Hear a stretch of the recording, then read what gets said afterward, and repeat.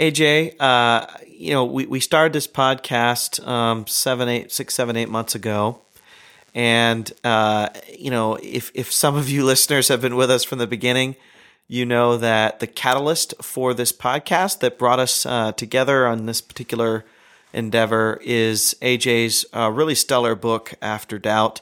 If you haven't read it, shame on you. Go out and buy it. I'm just kidding. But you definitely should read it because it's super helpful. I recommend it all the time to people.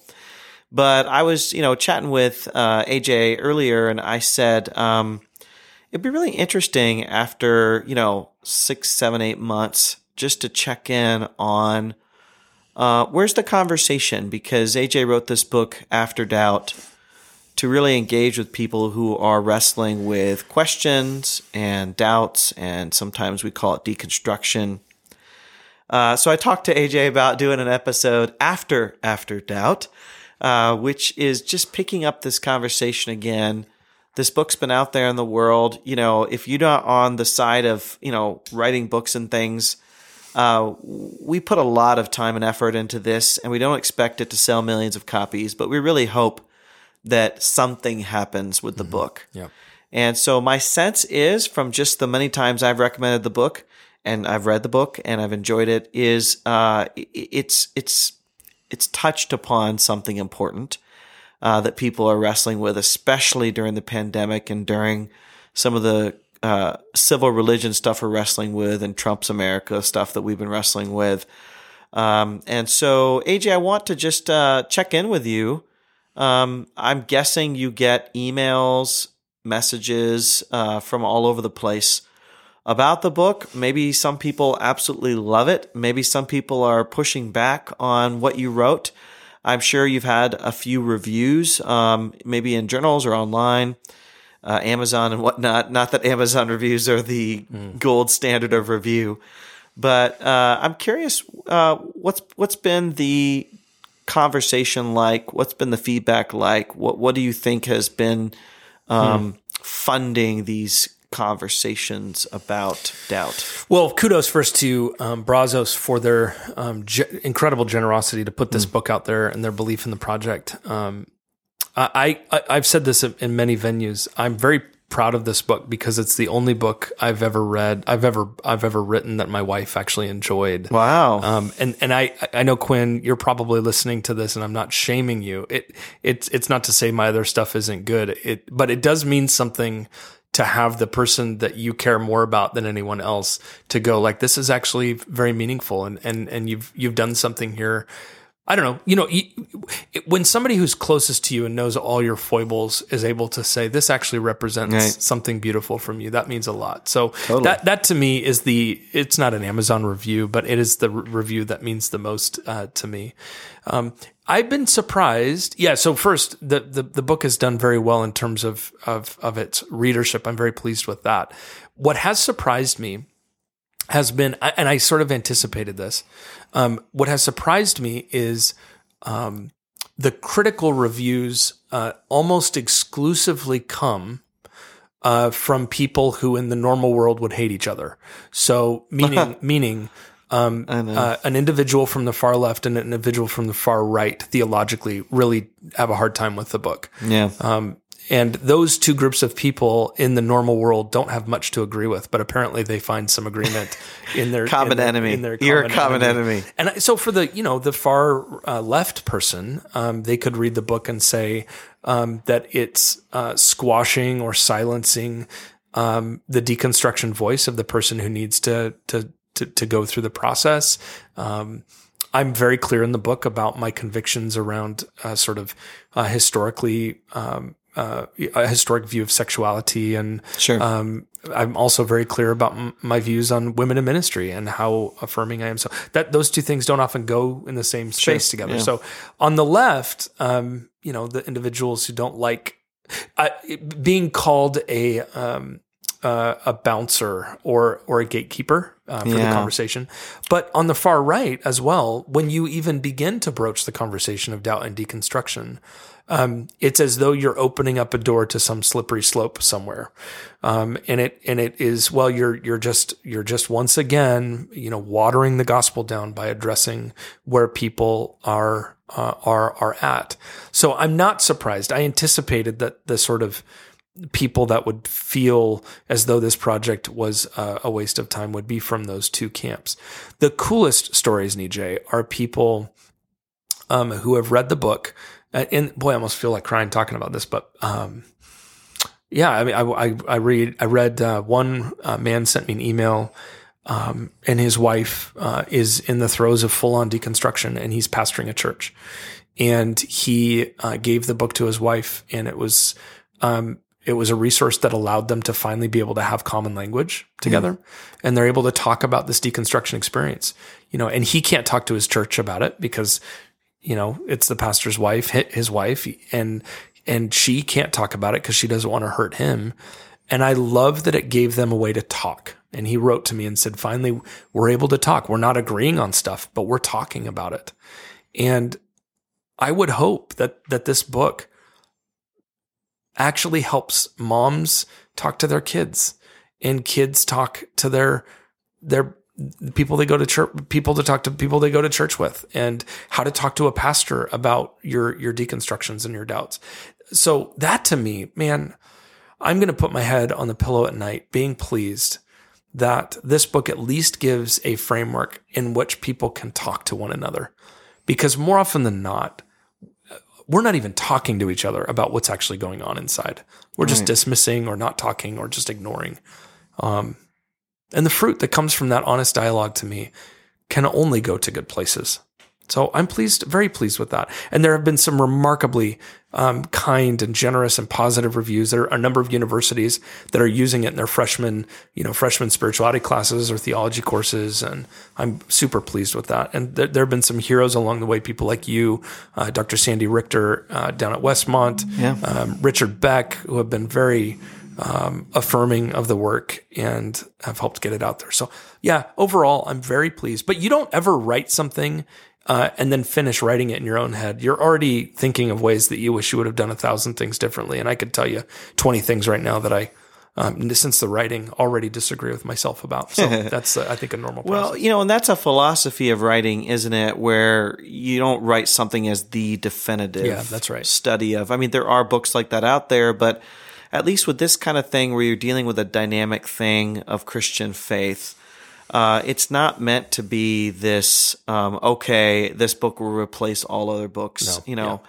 along those lines. I mean, can you talk about maybe something where you've thought, oh gosh, I probably should have written an extra chapter to address X? What would X be?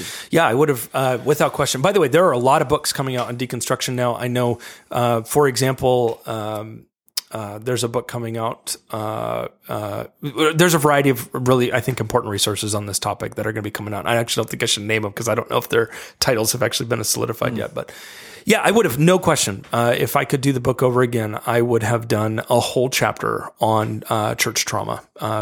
Because after the book came out, that became the conversation, and I touch on it, but not in depth. And so it was right after the book came out that allegations about Ravi Zacharias came out and all this stuff that just, I so wish I could have gone back and just written a whole chapter on that dynamic of church trauma. And now we're sitting here.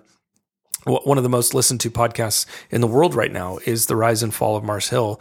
Mike Cosper's just done a magnificent job with this podcast. There's plenty of flaws with it, as are with our podcast, for heaven's sake. But this is a very important moment in the history of the Western Church. Yes, a reckoning. It's almost a reckoning with our sin, and I praise God for it. It needs to happen. It needs to happen, and it's painful and it's difficult for all of us. It's painful for myself. It's painful to recognize ways that I know I have traumatized and hurt people. I know after writing After Doubt, one particular story that I lose sleep over, of knowing I'm writing something in a book that I know I failed at when I was in pastoral ministry. Right. And that's very painful. That's very painful to know that you are complicit and you, but that's the gospel for me, I get to get up every morning, maybe a little bit like Saul did. I get to wake up and say, yeah, I used to run around and do X, Y, and Z, but today, there by the grace of God, I am who I am, and I'm the least of these, but I get a new chance today too. But yeah, I would have written I almost would have written the whole book around that topic, because right now it is the conversation people are having around dinner tables. I've no less than 10 people who I've said, you need to listen to the church, the Mars Hill podcast, who have afterwards texted me and said, like, what do I do with this? I don't know what to do with this.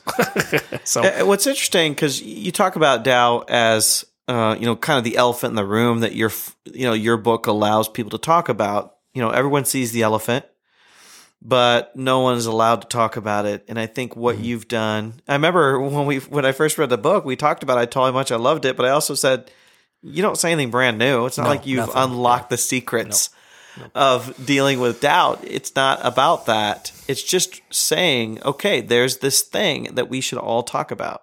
Yeah.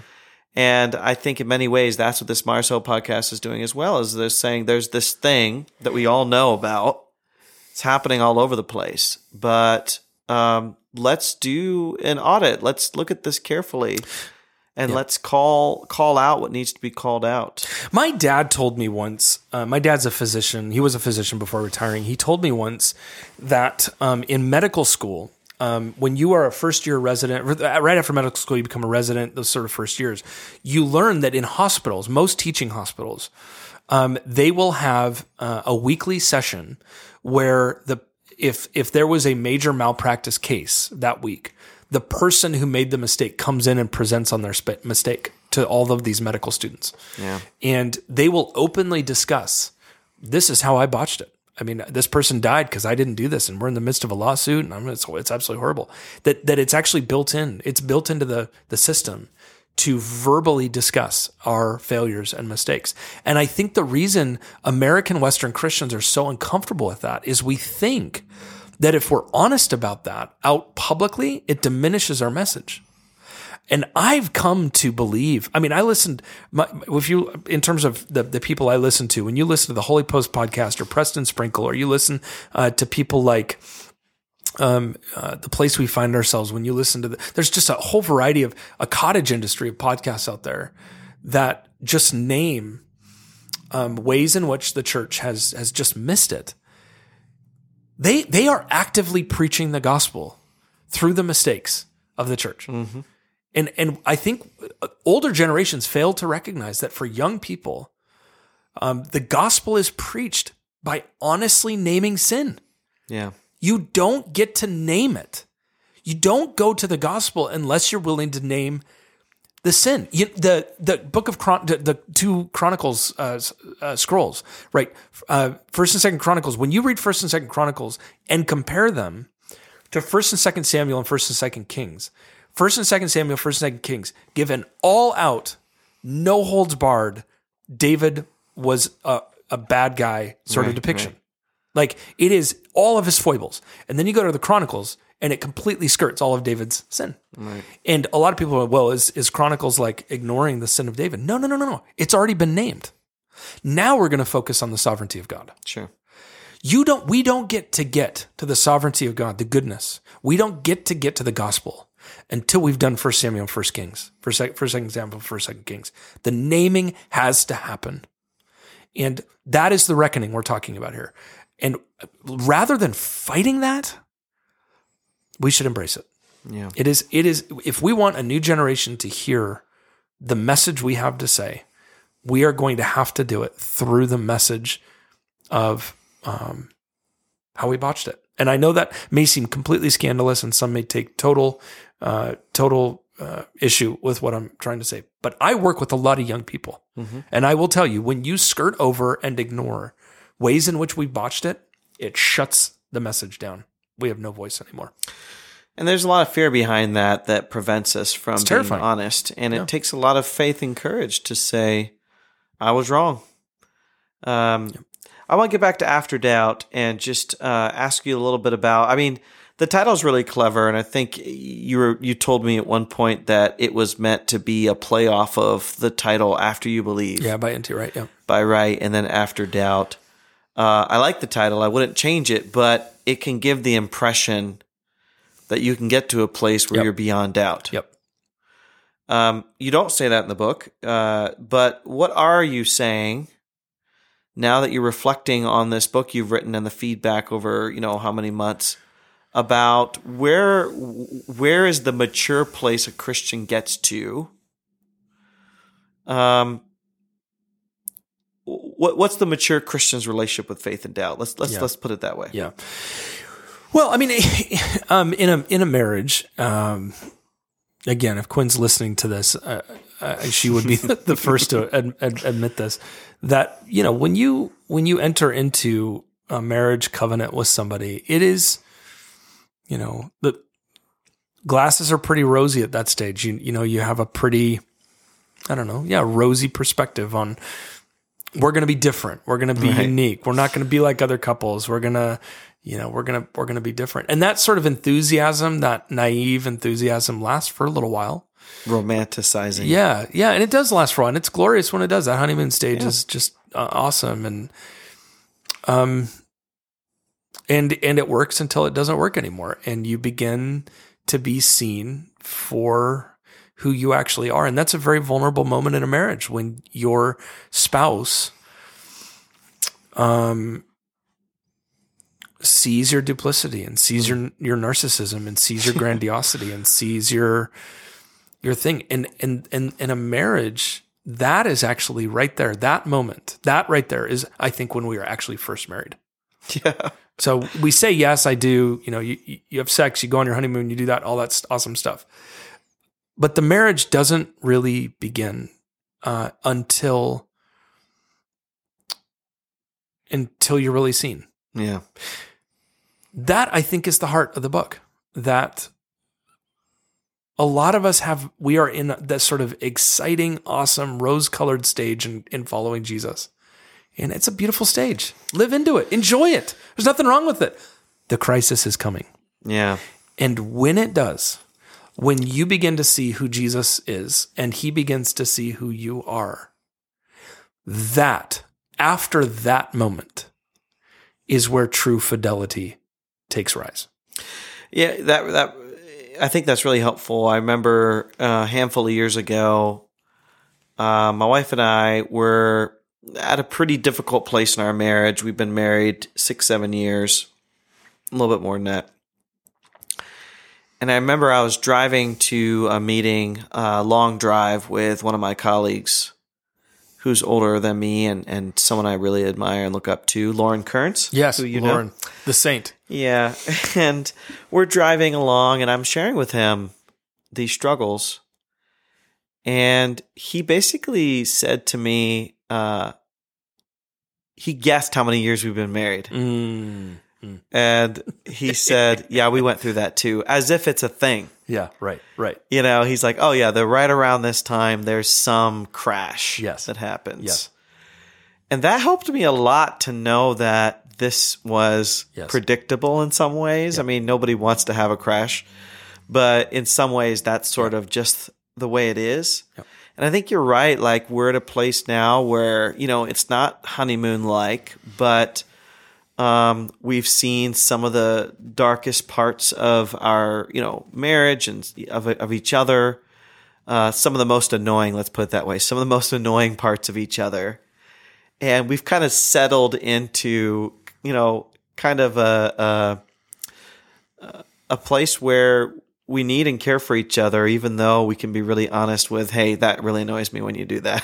100%. It's that beautiful thing in a relationship where you can just say to somebody, my wife says to me all the time, stop bouncing your leg. My leg bouncing drives her absolutely batty.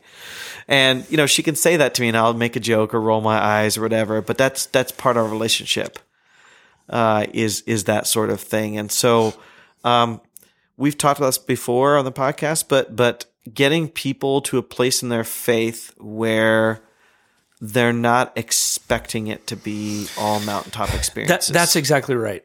Pete Scazzaro, Emotionally Healthy Church, Christianity, Emotionally Healthy Spirituality, just such a saint of a man who has really introduced a lot of us evangelicals to what emotional health looks like. He does this. When you listen to Pete's stuff or read his stuff, he basically says the same thing over and over and over again in just different ways because it's all just so good. Yeah. But he one of the things he talks about with tremendous regularity is this experience that he calls the dark night of the soul, of course, which is an ancient medieval category for this experience of, losing your sense of hope, who you are, you don't know what up and down is. But Scazzaro, he says that we all go through two conversions. Conversion number one is when we first believe in Jesus. And he says that's an important conversion, but it's not the most important conversion. He says the second conversion, the first conversion is when we first believe in Jesus. And the second conversion is what we do when we don't want to believe anymore.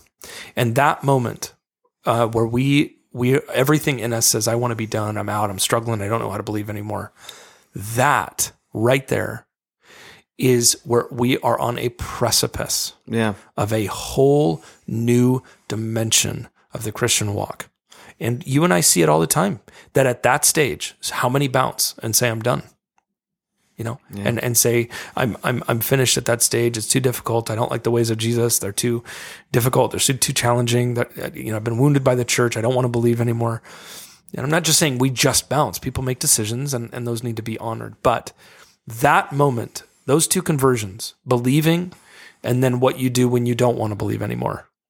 Do you continue to believe, or do you follow that internal angst? That's a very important conversion. I'm writing for that moment. Yeah. That is the moment. I am not writing to people who are brand new Christians. I am not writing for people who are in the sort of naive, awesome, rosy, everything is great stage. I am writing for the person who has been married to Christ long enough to know he knows me, he knows it all, and I know him, and I know a lot more, and it is not what I thought it was going to be. Yeah. Well, there's a factor that I don't think we consider enough. Were we really in it in the first place? Were we really deep in it in the first place? Yeah. So I think about this when, not that I've, contemplated, leaving my wife or anything, but I think I would be lost without her. I mean, people often notice when they meet us that she does almost all the driving, because I get stressed out by traffic and whatnot. And so people often comment on it that when we get in the car, she naturally goes to the driver's seat and I naturally go to the passenger seat. And in so many different ways, like there at Northern, there's this course that is overseas, and I've refused to teach it because I need her to go with me, because she helps me navigate the world. and I just think, she's just a part of me, even though we have times where she often notices that I have a hard time letting go of resentment and I hold grudges. So I'm working on that. Just hear that, people. I'm working on it. But so I get mad at her. I might give her the cold shoulder for a few hours or whatever, but we're too close for me to just walk away. I mean, I have to really count the cost, right? And I'm not trying to minimize anyone's faith, but when I think about the attachment I have to my parents, to my kids, to my wife, that is, I can't even imagine. I can't imagine ever walking away. I mean, it'd just be so hard. Yeah. Our lives are so, intertwined. Yeah. And so when you think about people that just give up, and I'm not, again, trying not to minimize, there's real trauma there sometimes. But I think about like, okay, is there something that umbilically connected them in the first place? And that's often where I try to take people back to is kind of that the heart of that relationship. Yeah, Niji, I'll close with this. I mean, the last couple of years have been very interesting for me. I'm 40. I just turned 40 this last year, and I think, I don't know. I don't have a doctor to do the blood tests, or I don't know. I think I'm going through a midlife crisis. Okay. I thought you already had that. Yeah, I think I'm going through it. I think it's present tense. And I go through these very, very I go through these bouts of, I mean, I've in the last, I'm again being very vulnerable here, but in the last year had moments where I wanted to take my own life. I mean, I've had moments of not wanting to live anymore. That's the first time in my life I've experienced that. I've never walked through that. And it is not because of circumstances. It is not because of anything other. I love my wife, my son, what I get to do for my job. I love God. It is just this very, it does feel like there's just something. I feel like a teenager, this changing body. I feel like I'm just changing. Yeah. And in this time in my life, my wife, Quinn, has been compensating for me for a childhood where I was not always attuned to. I was not always seen, and I was not always given permission to have difficult and hard feelings. And so I, as a kid, I didn't really have attunement. Yeah. And now my wife is attuning to me through a lot of these dimensions of what seems to be a midlife crisis. And I feel the darker has never been darker, and the bright has never been brighter. And when you push through that wall into the second half of not only your life, but the second half of your journey with Jesus. Yeah. It's powerful. Yeah. It's like resurrection. You know, it is a resurrection story of like feeling like you've gone through a death period, but man alive on the other side of that death, of walking through that doubt back into the arms of Christ. Bro, I feel like crying just sitting here thinking about those moments of darkness are hard, but it makes the light so bright. You know. Yeah. Absolutely. Yeah. Well, I'm thankful we have friends like each other to walk us through these moments. And I'm glad that your wife lets you drive to Eugene by yourself to do our filming. It's one road. For those of you that don't live on the West Coast. And there's an in and out on the way. Yeah, there you go. Hilarious. All right, EJ. Well, thanks for asking me about After a Doubt. It was my idea, by the way. It's not an advertisement from AJ. It's an advertisement from me. Yep. Thanks, EJ.